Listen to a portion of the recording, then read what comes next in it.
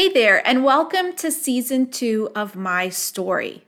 This is our second episode. Last time in season 1 of My Story, what I did was I started off with a little bit of my story, introducing who I am and what I'm about, as well as some of the things that I had gone through, exposing how God was a part of all of it. And then for the rest of the season, I had some amazing guests on to share with us their stories and how God was there even when they didn't notice. And all of that was with a hope that you would see God woven in the details of your lives, even in the hard times. So if you haven't watched season 1, I would really encourage you to do it. It's available on YouTube and all of the podcast channels. It's available on YouTube and all of the podcast formats. So whatever it is, wherever it is that you like to listen to podcasts, you're able to listen to them there.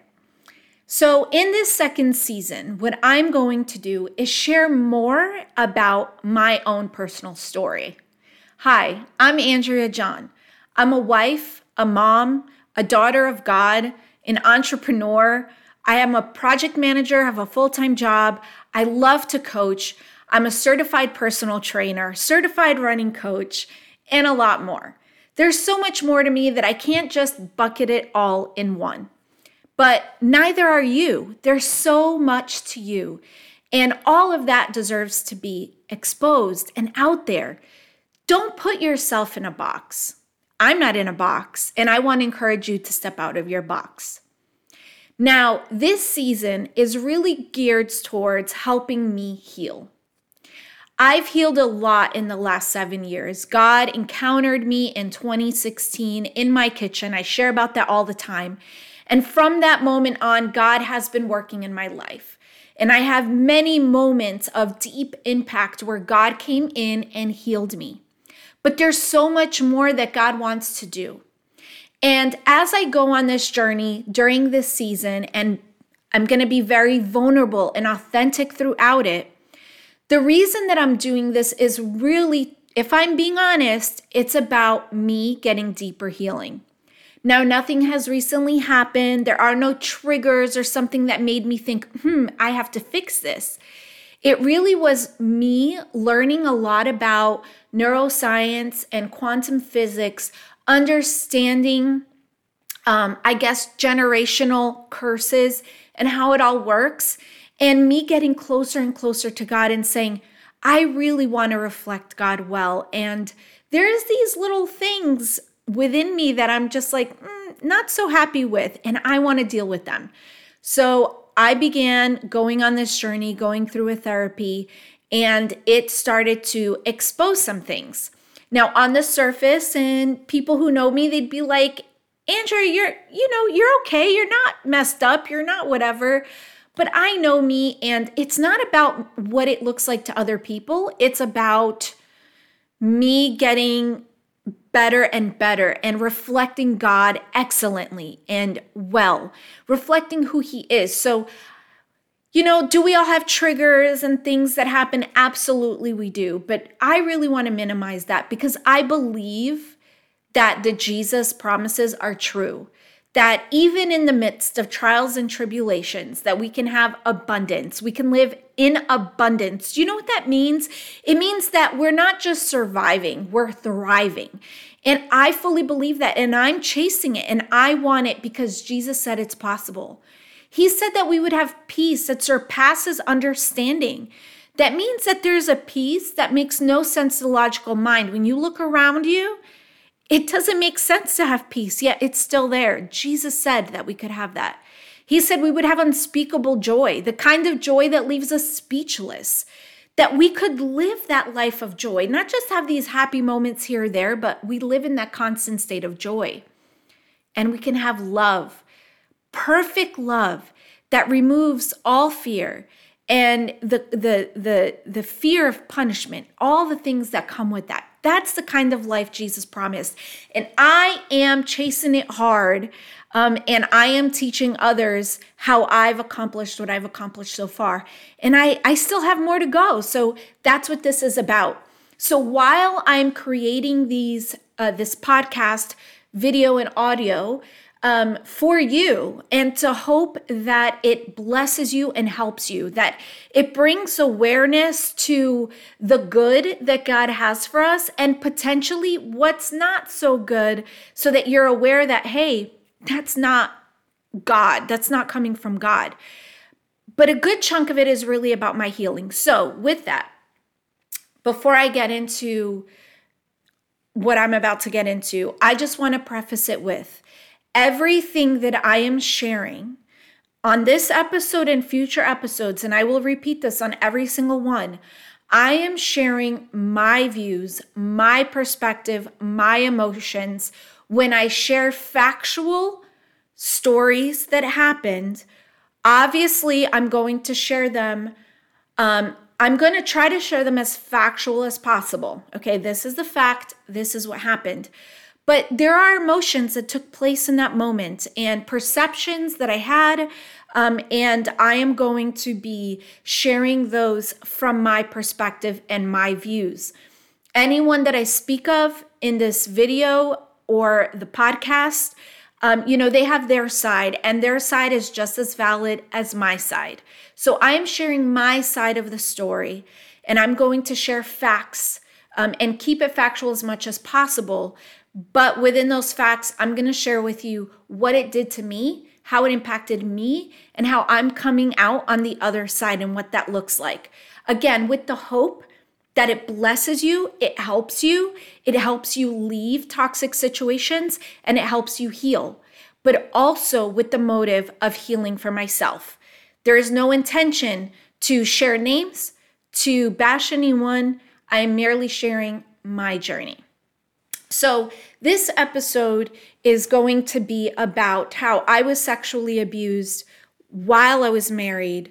And it's a really difficult topic, and truly one, if you listen to the first episode, I kind of share an overarching view of the abusive relationship that I was in. I felt I was abused, and I share some of those stories. And now each week I'm going to dive a little bit deeper into what that means, what that looks like, and how, not only how I experienced it, what my thoughts were behind it, why I was experiencing it, because you may have a loved one going through it. You're not understanding why they're not listening to you. And I'm going to share a little bit of insight, because I think we need to have some mercy and grace for people who are in abusive relationships. And then also share what a godly, healthy view of the relationship or that situation would look like. So a sexual abuse within a marriage is something that's not really talked about, because even within the court system, it's very hard for a spouse to claim sexual abuse or rape in some cases within the context, because you're married and technically you both own each other. That's just the view. Okay, so first, I want us to admit that the reason sexual abuse is not even considered within a context of a marriage is because you both own each other. And there is some scripture to that, actually, but also it's a very fine line of that being taken and then, misused, mischaracterized. There's a very fine line to that. So the other thing I want to state is that I see a difference between rape and sexual abuse. And although rape is sexual abuse, I do not believe that all sexual abuse is rape. And within the context of my story, I'm going to share that, and hopefully that makes a little bit of sense. So within the context of marriage, I don't believe that sexual abuse is possible without some level of psychological abuse. At least within the context of my story, psychological abuse preceded the sexual abuse. And to be honest, the psychological abuse wasn't just within the context of my ex-spouse, but within the religion, the religious environment, and the cultural environment that I was raised around. So I'm going to give you a story to kind of lead us into the sexual abuse, but I want to share with you this story for you to understand where I was coming from and what my thought process was going into a marriage, but also allowing myself to be abused sexually by my own husband at the time. And this is why, to me, there is a difference between rape and sexual abuse, because rape is completely 100% forced. It's violent, in my opinion. You're being, forced to do it. And then within the context of a marriage, it's in some ways, there is some sort of consent going on. But again, that's why there's psychological stuff going on before. So I was 5 or 6 months pregnant. I don't remember how far along I was. And I had a very difficult pregnancy. Okay, I was sick all the time. I mean, I would vomit multiple times a day. Brushing my teeth was always a huge effort because I would puke right after. I was swollen all over. Me and pregnancy just did not do well. Okay, so as you can imagine, feeling that way, the last thing you want to do, right, is have sex. And it was about 5-6 months pregnant, and the pastor to the church I was going to called me into his office, and my ex was there. So he was my husband at the time.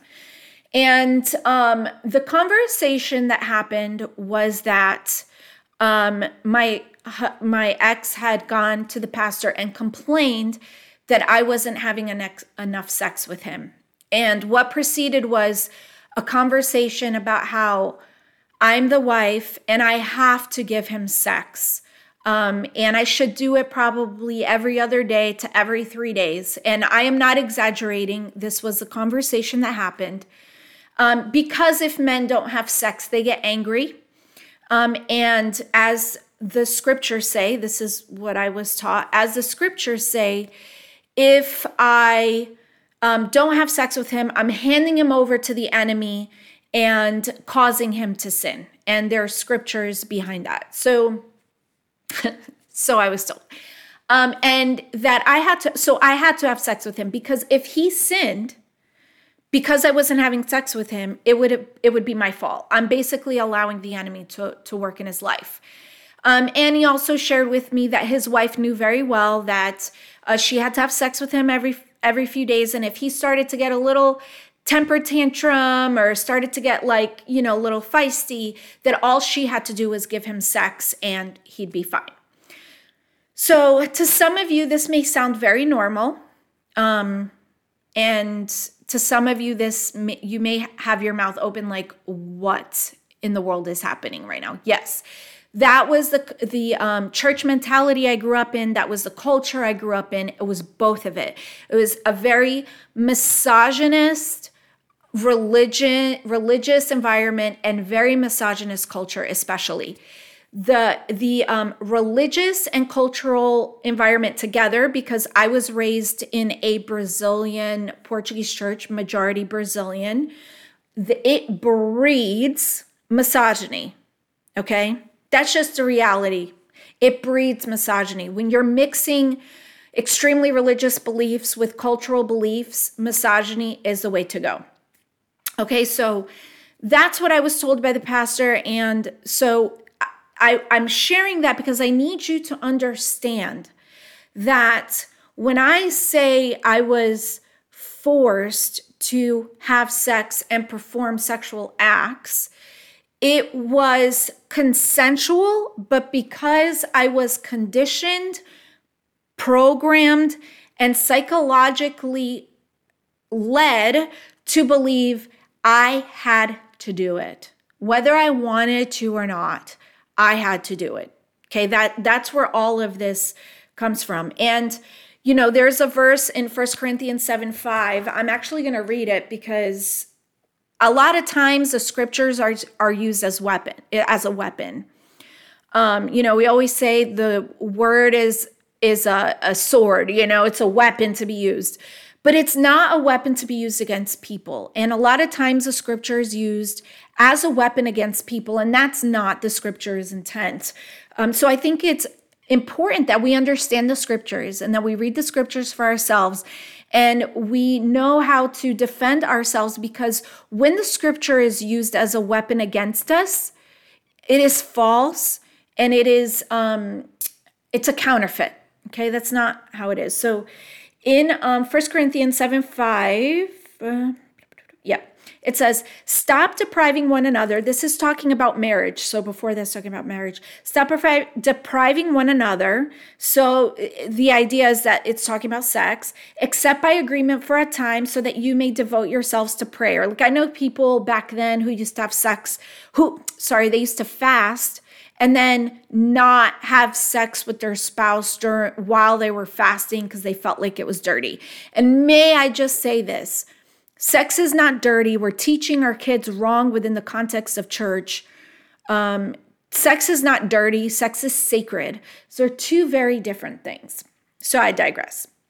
And then it says, and come together again so that Satan will not tempt you because of your lack of self-control.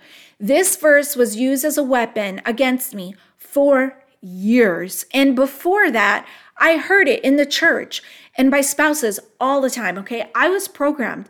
But when you go and read the scriptures in context, first of all, starting at the first verse in that chapter, it says, now concerning the things about which you wrote. So clearly, this church wrote Paul a letter and was asking Paul for advice. And the advice Paul was giving was based on whatever they wrote, of which we don't know. We do not have that letter. And then Paul starts to talk about, how it's good for a man not to touch a woman, and how within the context of a man talks about adultery, blah, blah, blah, and all that stuff, right? So you can go read it, and I'd highly encourage you to read it.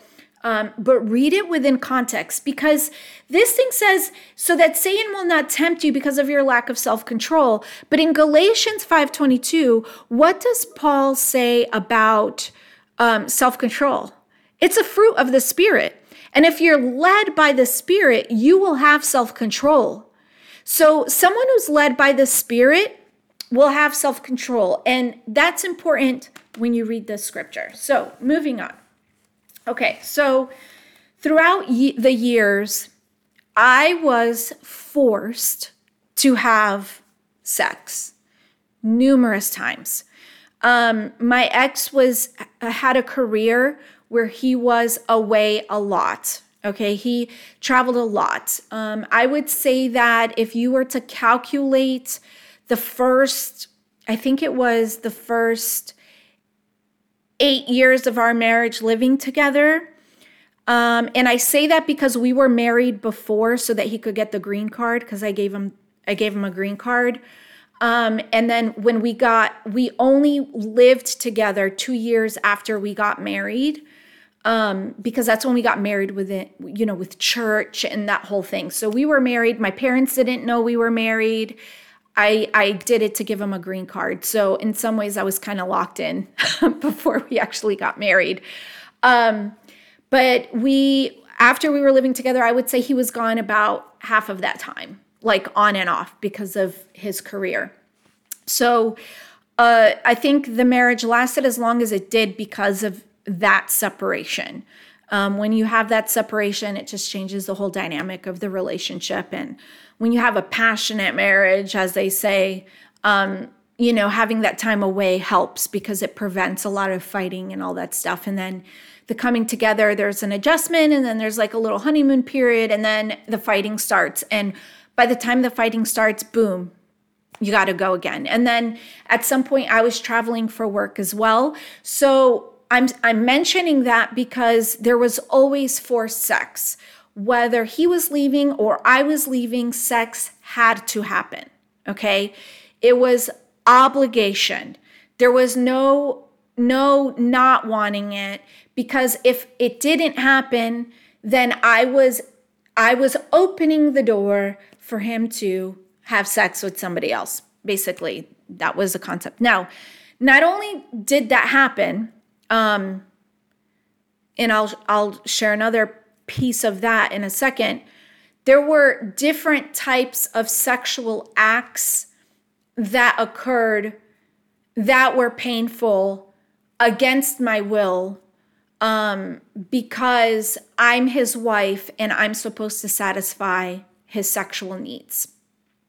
In essence, I was his object. I belonged to him. He owned me and he could do whatever it is that he wanted to. That thought was not just on him. That thought was me too. Okay, that's how I was thinking. So there were times where sex was happening and I was crying during. Yes, sometimes because of pain, but sometimes because of the violation that I was feeling. Okay, and I would cry. A lot of times I hid it, and then there were times where I couldn't. And I'd go to the shower immediately after and I would cry. And if he caught me crying, then I was berated with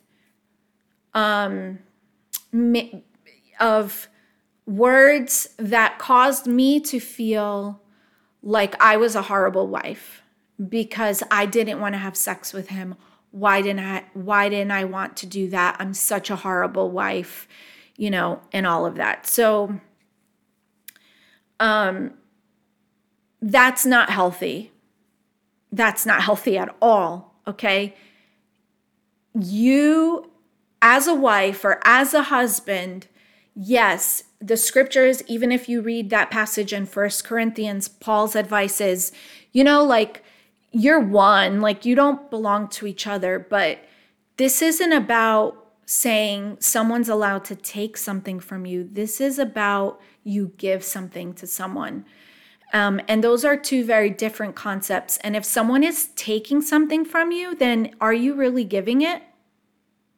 You're not. Love is about giving. Love is not about taking. Love is about, your giving of your heart and yourself, and within the context of a relationship, you're giving that level of intimacy where it's not emotional intimacy, but also physical intimacy. And then there's gratification that's happening. And there's a difference between giving and taking, and it should be a cycle. But when the taking is a forceful taking, there's no giving happening. Therefore, there is no love. If you're having sex with your husband because you have to, then there's no love in that. There just isn't. Okay, you're turning yourself into an object. At the time, I felt like an object. That was my mindset. That's how I thought. I belonged to him and he could do whatever it is that he wanted because I was a spouse and he was the head of the household and I was supposed to submit to him in everything, including that. Okay, so that was my thought process and it's not healthy. The other thing is that when drugs and alcohol come into play within that type of thought process, it can turn bad very quickly. So I was on a cruise with my ex. We were married at the time. So when I refer to him as my ex, it's because that's what he is. I do not have a relationship with him or with anyone that he has a relationship with. I've completely separated myself from him. And so whenever I talk about this stuff, we were married at the time. So he was my husband at the time. Now he's my ex. So my ex was there, my two daughters were there, and his father was there. And I was so excited. His dad had been living with me, and his dad was like my dad. I loved his dad, and he was a huge support system to me because he knew everything that was going on. And that's why he came to live with me. I begged him, I need someone to come because I'm losing my mind and I don't trust him with my kids. And that's a whole story that maybe I'll dive into in a future episode. So we went on a holiday vacation together, and my ex at the time was addicted to a synthetic marijuana called Spice. And the reason that he was using Spice instead of weed or another drug is because of his job, and his job required him to be sober, and he would have random drug tests. And with spice, and there's lots of names for spice, but it's synthetic marijuana, it's very hard to get in urine tests because they're always changing the components of the drug mixture. It's like a potpourri, they call it, of the drug mixture, so that it can't be regulated. But when we were going on the cruise, we were going to be there for quite a while and then stay in Florida for a bit. So he decided to buy a huge bag of weed and bring it with him. And I mean, I had to drive us from North Carolina all the way down to Florida because he was high the whole time. And he chose to be high because he didn't have to take a pee test. So he decided he's just going to smoke it. And I was nervous because it's like, you can't take that onto the ship. Like, dude, you can get arrested. But he was convinced that he could smuggle it onto the ship and be fine. And he said, I'm just going to smoke it until it's gone. And so, I mean, what was I going to do? So we drove down to Florida. We got on the cruise. He was able to smuggle it onto the ship, and he's high. And I'm talking about high 24/7. Like, as soon as the effects were going away, he's smoking. And on top of that, he was drinking. So we we're there overnight. We get to the first island, and we head over to a beach.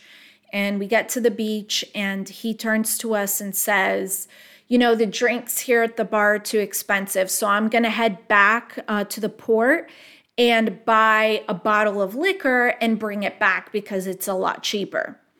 So he left us there, me, my two girls, and his father.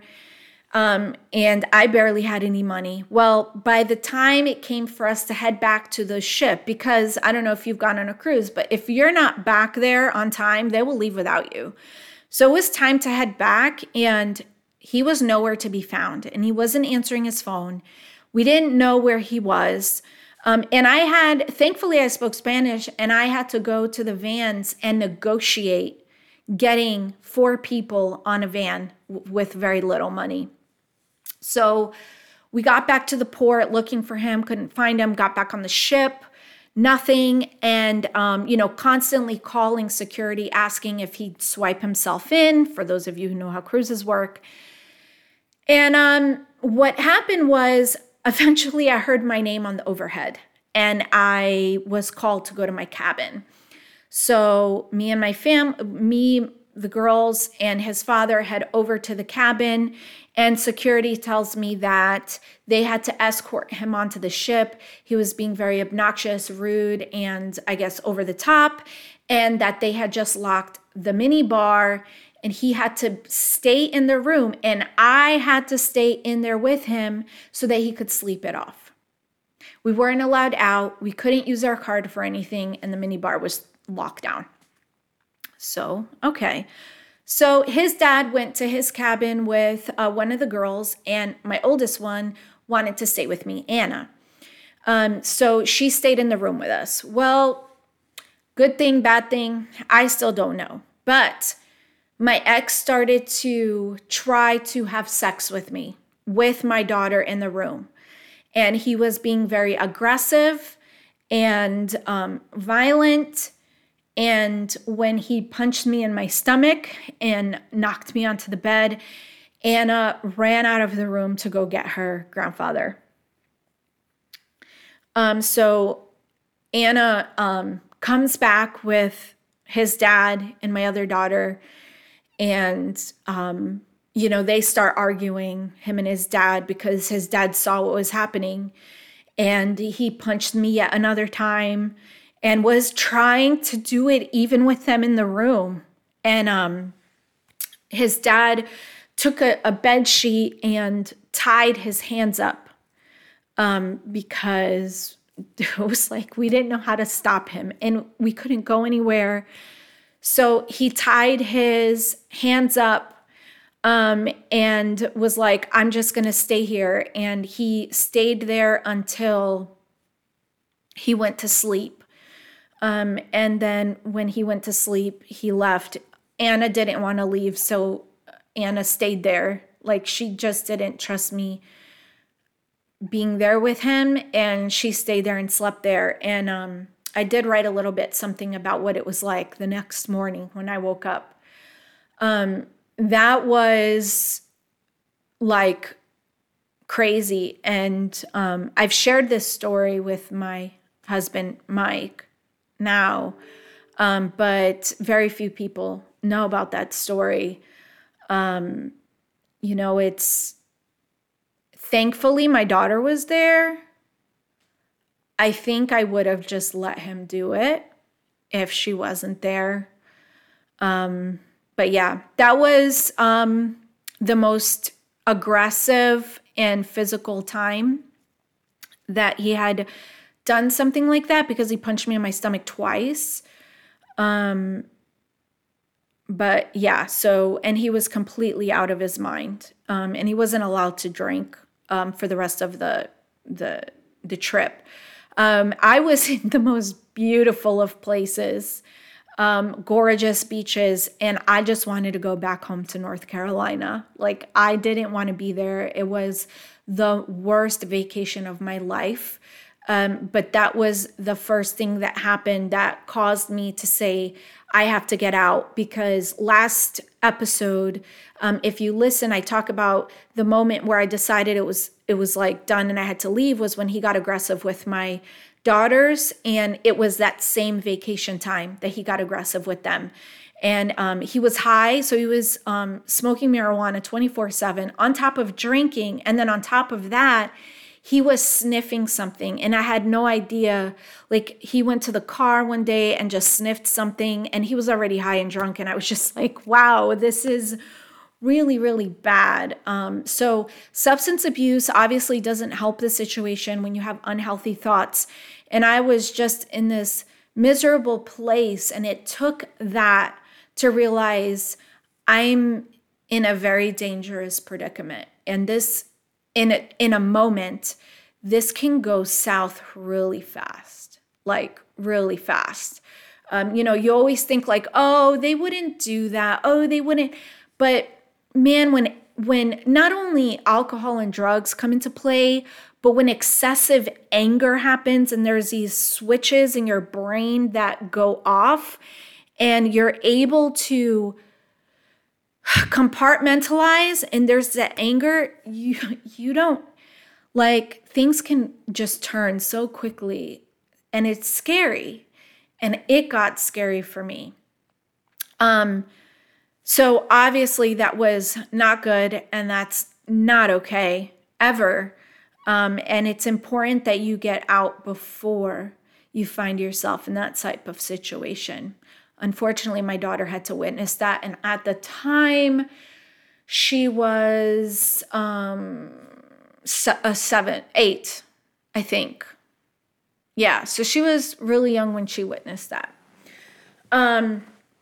So there's that one. And towards the tail end of the marriage, every time we did have sex, I would get vaginal infections. Specifically, I would get different kinds, but specifically I would get bacterial vaginosis all the time. So much so that the doctor gave me these homeopathic pills to take every time I did have sex, so that I wouldn't have to constantly go to the doctor, because it was that bad. When I was on vacation, things like that, it was just every single time. And he would make me feel bad for getting infections. When I would get an infection, he would say how, oh, it's because I'm allergic to him, and kind of make me feel bad, like it was my fault that I was getting the infections. And I went to the doctor, I took out my IUD, I changed my birth control. I did all these things thinking that somehow I was to blame and was the cause of these infections. Okay, so this is where I'm saying that there's psychological abuse that precedes it, and you start to feel like it's your fault. So, I mean, it was constant all the time. Well, in January of 2015, when I asked him to leave, I was ready to end the marriage. I realized it was really toxic. He had this place that he was able to live at for free. Thankfully, made it a little bit easier on my conscience to have him leave, because then he wasn't on the streets. And yeah, I did care. That's the one thing, like, when you love somebody and then the relationship turns abusive, even though it's not really love and it becomes this unhealthy attachment or dependency to the person, they see it as love. So it's very easy for us to look and be like, that's not love. But when you're in it, you really do feel like it's love, and you really do care about the person. Like, you married them for a reason. You know what I mean? Like, you know things about that person that other people don't know, that intrigue you and that you fell in love with. That's just the reality of how it was. So I asked him to leave, and he got arrested for larceny. He was extremely drunk driving, but he got arrested for larceny like 2 weeks after that.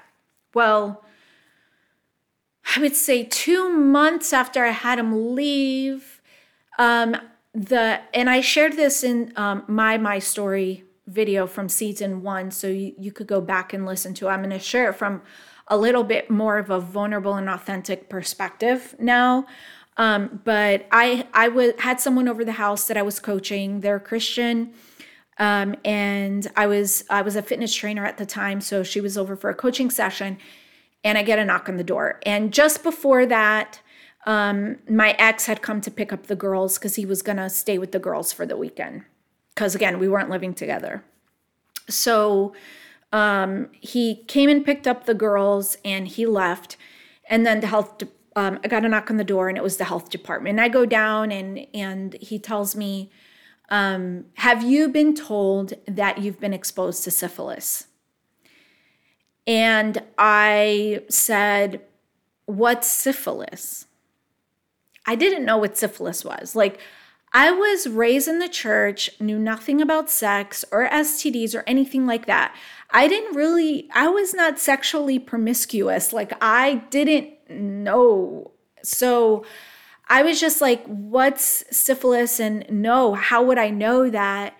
And he said, your husband came in and he has an infection, and we told him that he needed to tell you that you may have been exposed and you needed to come in for testing. We've been trying to get a hold of you, but he gave us the wrong number. I believe he was just here in a white car. And when I asked him if he knew you, he said no, he didn't know. And he knew something was off because of the way he was behaving. So he went to the clubhouse. We lived in apartments at the time. And he went to the front at the clubhouse and waited for him to leave. And when he saw him leave, he came back. So the person I was training was a nurse. So I asked the gentleman to give me a moment, and I go and I ask her, like, hey, what's syphilis? And she said, don't worry about it. I'm just confused because the health department doesn't usually make house visits. They usually call. So let's make sure this is real. And she told me what to ask him and how to validate that he was truly from the health department. And she told me what to ask because I had no idea what was happening. So I go downstairs and I ask him, and she's listening. And he answers all the questions and tells me like that I have to get tested. There is absolutely no choice in the matter because it's highly contagious and I could give it to someone else. So we need to close the loop, much similar to HIV. So talk about freaking out. Now, a little caveat to this story. This is how I found out that I was cheated on. Okay? The health department coming to my door and telling me that I was exposed to an STD. That's how I found out that my ex was with other people, and clearly not so clean people, okay? Which wasn't a big shocker, and I'll share about that in the future. But I went up and I told her, she heard, and she closed her notebook and said, hey, our meeting's done. We're going to pray right now. And that's one of the reasons I shared that story in season 1, was because that was a moment where God was there. And I can't say I didn't see him, but he totally protected me in that moment by having that person there with me. And she prayed for me when I needed it. And she was a very prophetic woman. I didn't even know what prophetic was at the time, but she spoke to me. God spoke to me through her. And a peace came over me. And usually I would have called him and told him off and confronted him and all this stuff. Like, I had done that so many times in the past with so many different things. But the peace of God, the peace that makes no sense to the logical mind, totally filled my soul. And that whole weekend, he was with the girls, and I didn't even contact him or call him.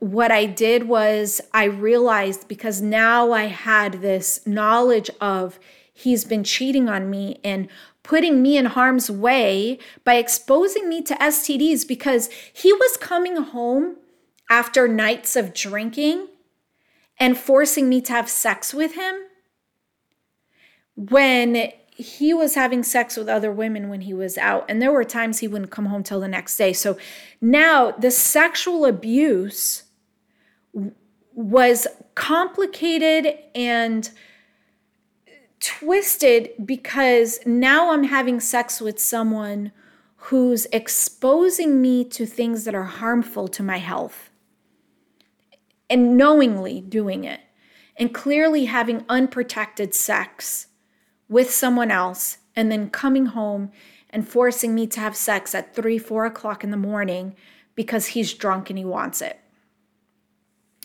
And I did go get tested.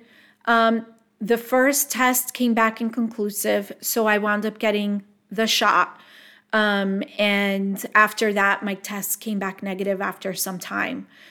When I did confront him about it after that weekend, he told me basically that not to listen to them, that they're really out to get them, and threw the race card in there. So it was just crazy. I mean, why would the health department be out to get him and try to turn me against him? It was just really twisted, but he was just trying to protect himself. So, people, when they get into that state, they're willing to do anything. But with all of that, now that we're reaching the end of our time for this episode, all these things that I mentioned, they're not healthy. And like I said, I have no desire to encourage divorce or to promote divorce in any form or fashion. I believe that marriage is a covenant made between man, woman, and God. And when it's done, it's sacred, and we should keep our covenant together. And when there is a breaking, like divorce, it is painful.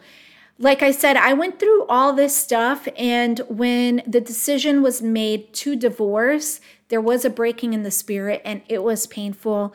And I did experience depression and anxiety for a bit.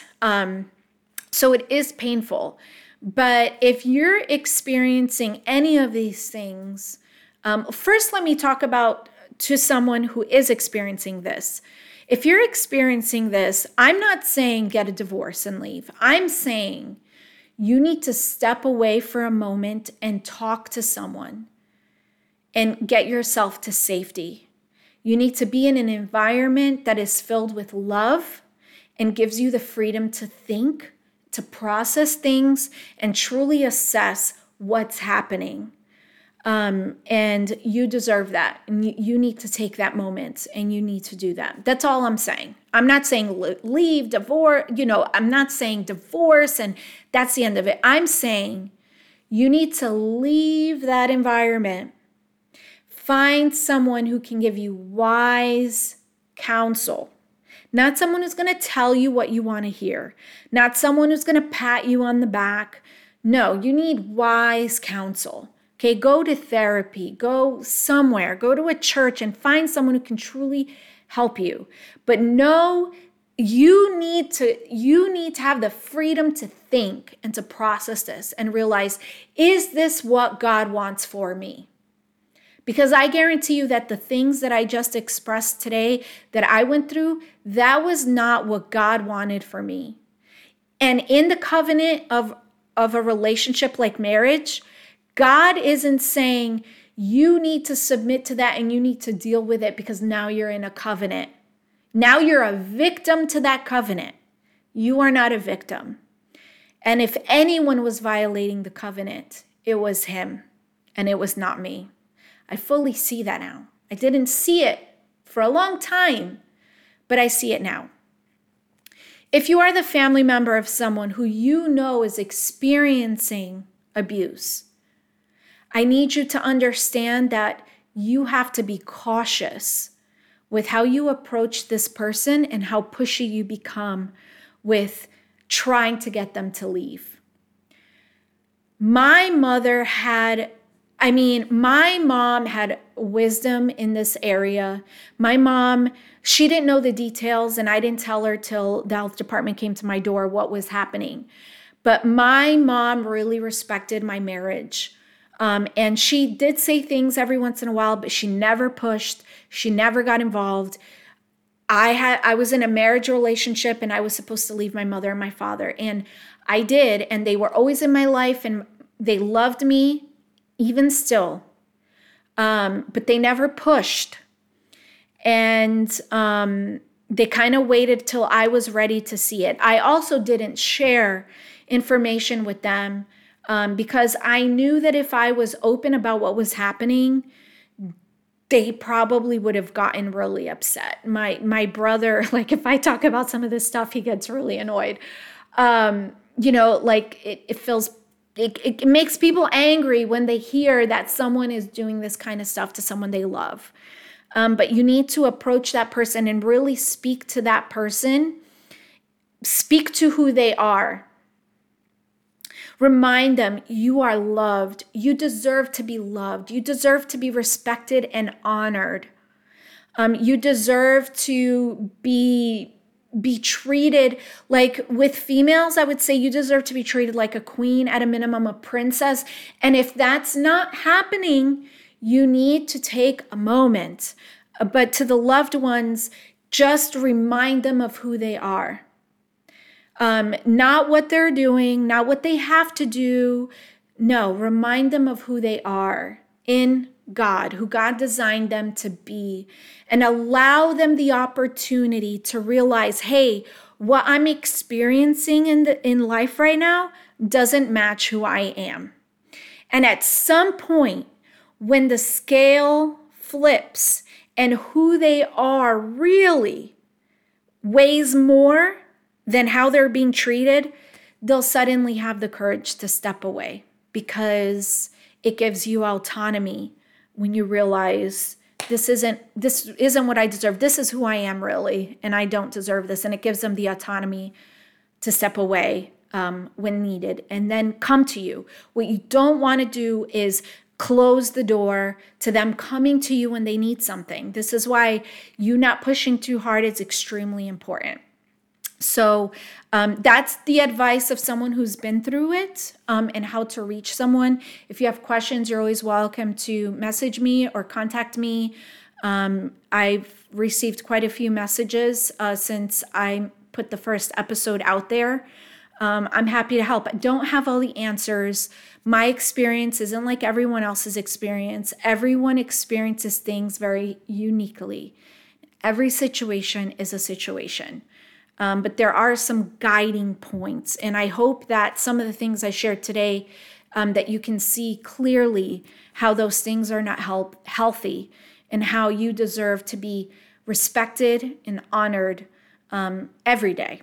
So guys, that is it for this week. I know I covered some heavy stuff. This is not easy for me to talk about, but I can say that I can see the healing when I can talk about it and not feel angry about it or cry about it. It gets a little emotional sometimes, but it doesn't even feel like me anymore. Like, really, that was me. I went through that. It's just, I've gotten to that point, and just know that if you're someone experiencing this, or you've just gotten out of it, it does get better, and healing is possible. Healing where it doesn't hurt anymore. It doesn't affect your life anymore in a negative way. If anything, it fuels you to be better. It's not possible without Jesus. I'll be honest with you. Jesus has been my everything, and I've only been able to get where I am because of him and because of God and the Trinity, Holy Spirit, all of it. So just deepening my relationship with them has helped me to heal and get to where I am now, where I can talk to you about it without resentment, without anger, without pain, and without desire to destroy another human being, because I can't say that was the case a few years ago. So that's it, guys. Again, my name is Andrea John. I am a person just like you. I love Jesus. I am seeking after him. I am going after him, and my pursuit of him right now is bringing healing into my story. And I hope that my healing story can be of hope and help to you, so that you can be drawn closer to God and know that he loves you so much, and he has all good things for you. And this bad stuff that you may be experiencing, he doesn't want it for you, and he's not asking you to tolerate it. He's not. God would never ask you to tolerate pain for his sake. The sacrifice has already been made. You do not have to sacrifice for him. You are not anyone's savior. You cannot save anyone. That's Jesus' job, and he already did it. But what you can do is be a helper to someone, and to be their helpmate and their partner in life, and that's what being a spouse is. So guys, you have a wonderful week. Reach out if you want, and let me know if you have any questions, because I'll be more than happy to address questions in the next podcast. So I'll see you guys next week. Bye.